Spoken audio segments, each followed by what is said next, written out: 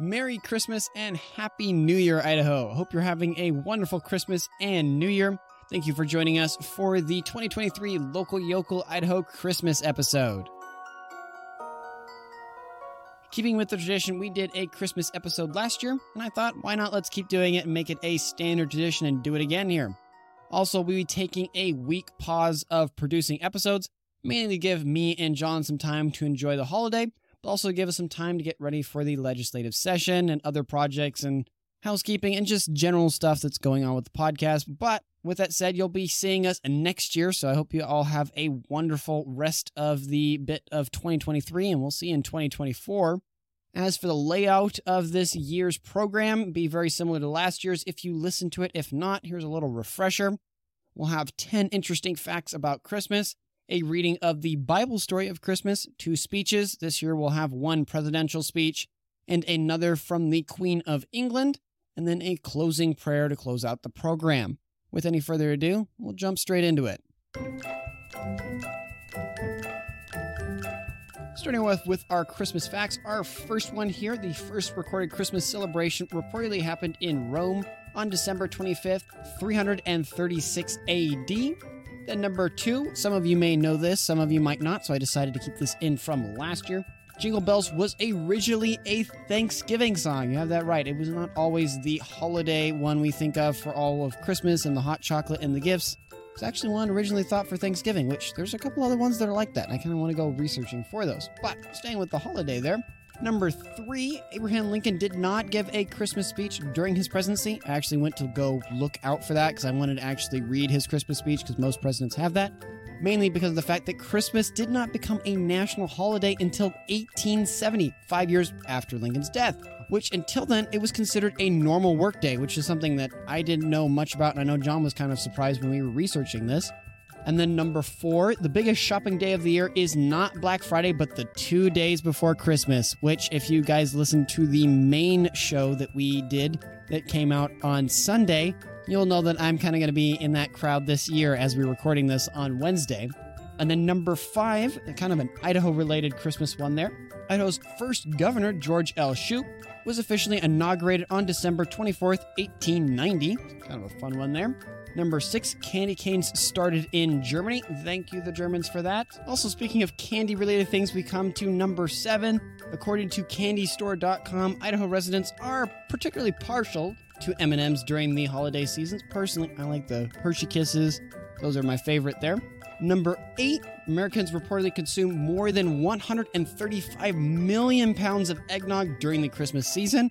That's all for you guys. I don't have anything against eggnog, but I am not contributing to that because I barely have it. Granted, if there was tea, yes, I would hopefully be making a sizable dent. And then number 9, also kind of coming back to Idaho here, and this is one I didn't know. There's always these interesting things.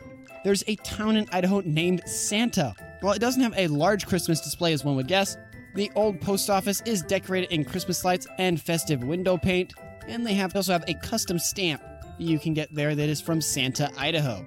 And then lastly, we come to number 10. The 3 traditional colors of Christmas are a symbol of Christ. The red is of the blood of Jesus, green for his resurrection, and the gold for his title of King of Kings.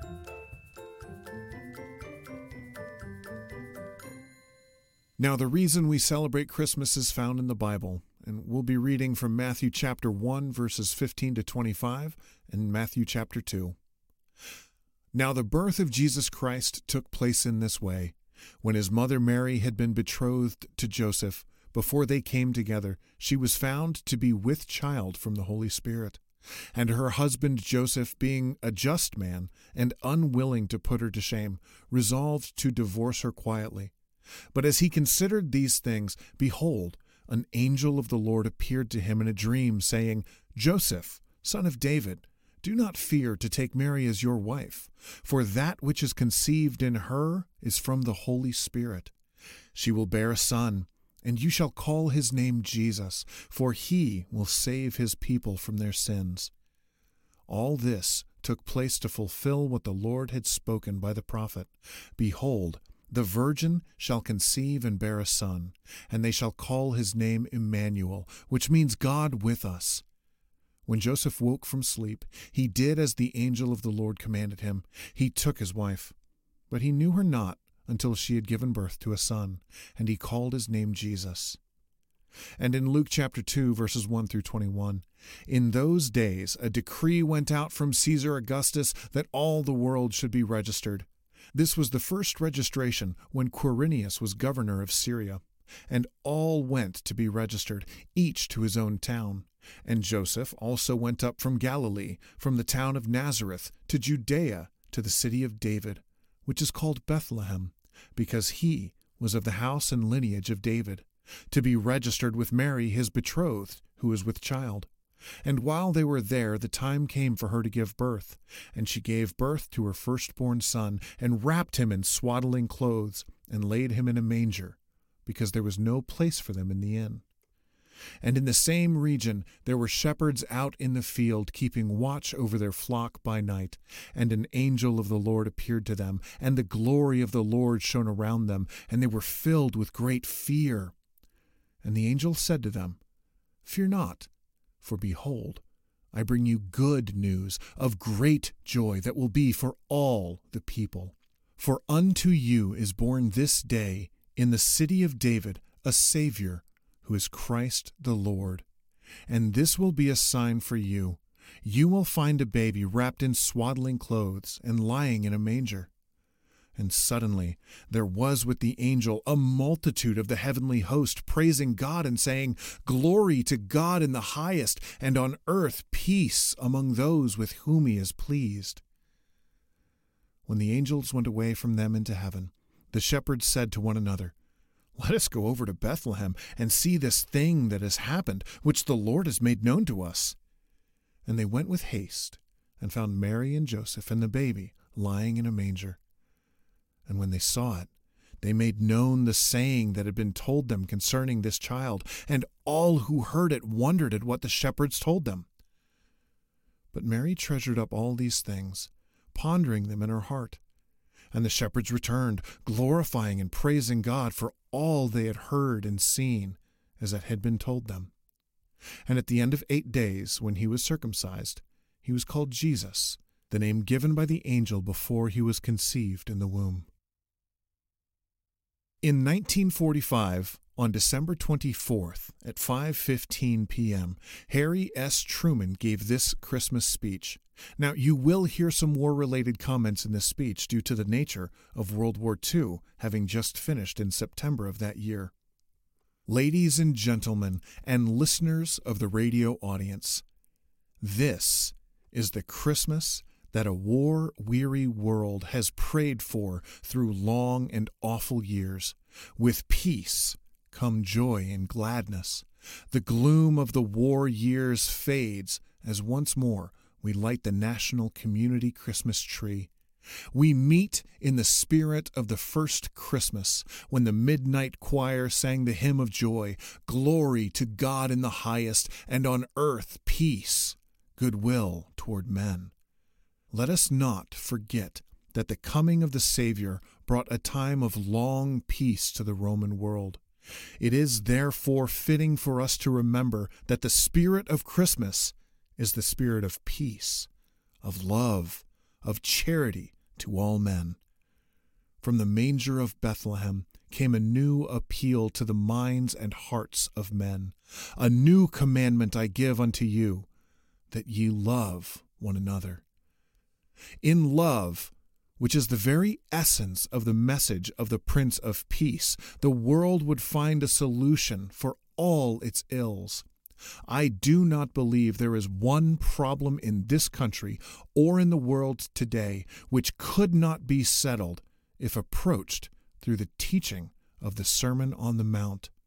The poet's dream, the lesson of priest and patriarch, and the prophet's vision of a new heaven and a new earth, all are summoned up in the message delivered in the Judean hills beside the Sea of Galilee. Would that the world would accept that message in this time of its greatest need. This is a solemn hour. In the stillness of the eve of the Nativity, when the hopes of mankind hung on the peace that was offered to the world 19 centuries ago, it is but natural while we survey our destiny, that we give thought also to our past, to some of the things which have gone into the making of our nation. You will remember that St. Paul, the apostle of the Gentiles, and his companions, suffering shipwreck, cast 4 anchors out of the stern and wished for the day. Happily for us, whenever the American ship of state has been storm-tossed, we have always had an anchor to the windward. We are met on the south lawn of the White House. The setting is a reminder of St. Paul's 4 anchors. To one side is the massive pile of the Washington Monument, fit symbol for our first anchor. On the opposite end of Potomac Park is the memorial to another of the anchors which we see when we look astern of the ship of state, Abraham Lincoln, who preserved the Union that Washington wrought. Between them is the memorial to Thomas Jefferson, the anchor of democracy. On the other side of the White House, in bronze, rides Andrew Jackson, 4th of our anchors, the pedestal of his monument bearing his immortal words, "Our federal union, it must be preserved." It is well in this solemn hour that we bow to Washington, Jefferson, Jackson, and Lincoln as we face our destiny with its hopes and fears, its burdens and its responsibilities. Out of the past we shall gather wisdom and inspiration to chart our future course. With our enemies vanquished, we must gird ourselves for the work that lies ahead. Peace has its victories no less hard won than success at arms. We must not fail or falter. We must strive without ceasing to make real the prophecy of Isaiah. They shall beat their swords into plowshares and their spears into pruning hooks. Nation shall not lift up sword against nation, neither shall they learn war any more. In this day, whether it be far or near, the kingdoms of this world shall become indeed the kingdom of God, and he will reign forever and ever, Lord of lords and King of kings. With that message, I wish my countrymen a Merry Christmas and joyous days in the new year. On November 4th, 1952, just a little bit early for Christmas, Queen Elizabeth gave her first speech to her nation in 1952. She did this just before she took the throne. You'll notice some of that in her speech as we go forward here. Each Christmas at this time, my beloved father broadcast a message to his people in all parts of the world. Today I am doing this to you who are now my people. As he used to do, I am speaking to you from my own home, where I am spending Christmas with my family. And let me say at once how I hope that your children are enjoying themselves as much as mine are on a day which is especially the child's festival, kept in honor of the child born of Bethlehem nearly 2,000 years ago. Most of you to whom I am speaking will be in your own homes, but I have a special thought for those who are saving their country in distant lands far from their families. Wherever you are, either at home or away, in snow or in shine, I give you my affectionate greetings with every good wish for Christmas and New Year. At Christmas, our thoughts are always full of our homes and our families. This is the day when members of the same family try to come together, or if separated by distance or events, meet in spirit and affection by exchanging greetings. But we belong, you and I, to a far larger family. We belong, all of us, to the British Commonwealth and the Empire, that immense union of nations with our homes set in all the 4 corners of the earth. Like our own families, it can be a great path for good, a force which I believe can be an immeasurable benefit to all humanity. My father and my grandfather before him worked all our lives to unite our peoples even more closely and to maintain its ideals, which were so near to their hearts. I shall strive to carry on this work. Already you have given me strength to do so. For since my ascension 10 months ago, your loyalty and affection have been an immense support and encouragement. I want to take this Christmas Day, my first opportunity, to thank you with all my heart. Many brave problems and difficulties confront us all, but with a new faith in the old, splendid beliefs given to us by our forefathers, and the strength to venture beyond the safeties of the past, I know we shall be worthy of our duty. Above all, we must keep alive the conscious spirit of adventure that is the finest quality of youth. And by youth, I do not just mean those who are young in years. I mean to all those who are young in heart, no matter how old they may be. The spirit will still flourish in this old country and in all the young countries of our Commonwealth. On this broad foundation, let us set out to build a true knowledge of ourselves and our fellow man, to work for tolerance and understanding among the nations, and to use the tremendous forces of science and learning for the betterment of man's lot upon this earth. If we can do these three things with courage, with generosity, and with humility, then surely we shall achieve that peace on earth, goodwill toward men, which is the eternal message of Christmas and the desire of us all. At my coronation next June, I shall dedicate myself anew to your service. I shall do so in the presence of a great congregation, drawn from every part of the Commonwealth and Empire, while millions outside Westminster Abbey will hear the promise and the prayers being offered up within the walls, and see much of the ancient ceremony in which kings and queens before me have taken part through century upon century. I will be keeping it all as a holiday, but I want to ask you all, whatever your religion may be, to pray for me on that day, to pray that God would give me the wisdom and strength to carry out the solemn promise I shall be making, and that I will faithfully serve him and you all the days of my life. May God bless and guide you through the coming year. Hope you liked these speeches and they were edifying and encouraging and fulfilling to your soul. I put links down in the description below so you can read them in their full totality and exactness if you want to read them for yourself. There's also definitely recordings of them online so you can hear them done by far better speakers than maybe me. Now, coming to our last part of this, as we close this year, I want to give a prayer because at the end of the day, all authority, all blessings, all things come from the Lord. I truly believe that. And so I want to end this year as we come to a close here with the podcast and all the wonderful things we've done this year with a prayer.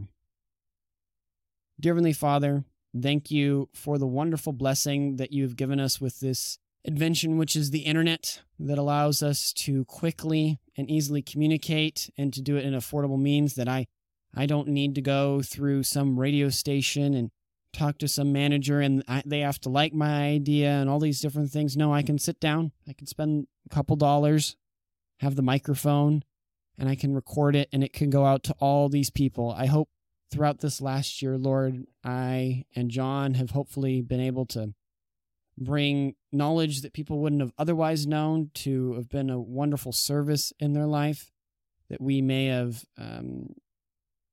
just overall educated and helped be a means that people would be able to better spend the time that the Lord has given them in their lives on the things that the Lord is calling them to. Please help us as we all go into this next year on the podcast, the channel here, that our actions would glorify you, that they would give honor and praise to your name, Lord, and that we would be fruitful in our endeavors, that all we do with this podcast would be useful and edifying for the viewer. And as I said earlier, give honor and praise to your name, Lord. Please be with the listener, that as they go into this next year, Lord, that you would be with them, that you would comfort them, that you would support them. And if there are areas that they are needing to grow, that they would grow, and that you would be alongside them, that you would encourage them and uplift them. And vice versa, for all the things in my life or John's life, that you would be with us as well, that you would give us wisdom, that you would give us understanding and discernment, that you would give us the wisdom of knowing what is true and what is right, and then how to apply that. You would give us the discipline to then take that and use that in stride, that you would then give us the confidence to act accordingly with it, Lord. Please bless this coming year, and thank you for all the many blessings that the viewers have given us and that hopefully we have given them. In your name we pray, amen. With that said, thank you for listening this whole last year, if you have, the whole way through. I hope you all have a Merry Christmas and a Happy New Year. Until next year, everyone, take care.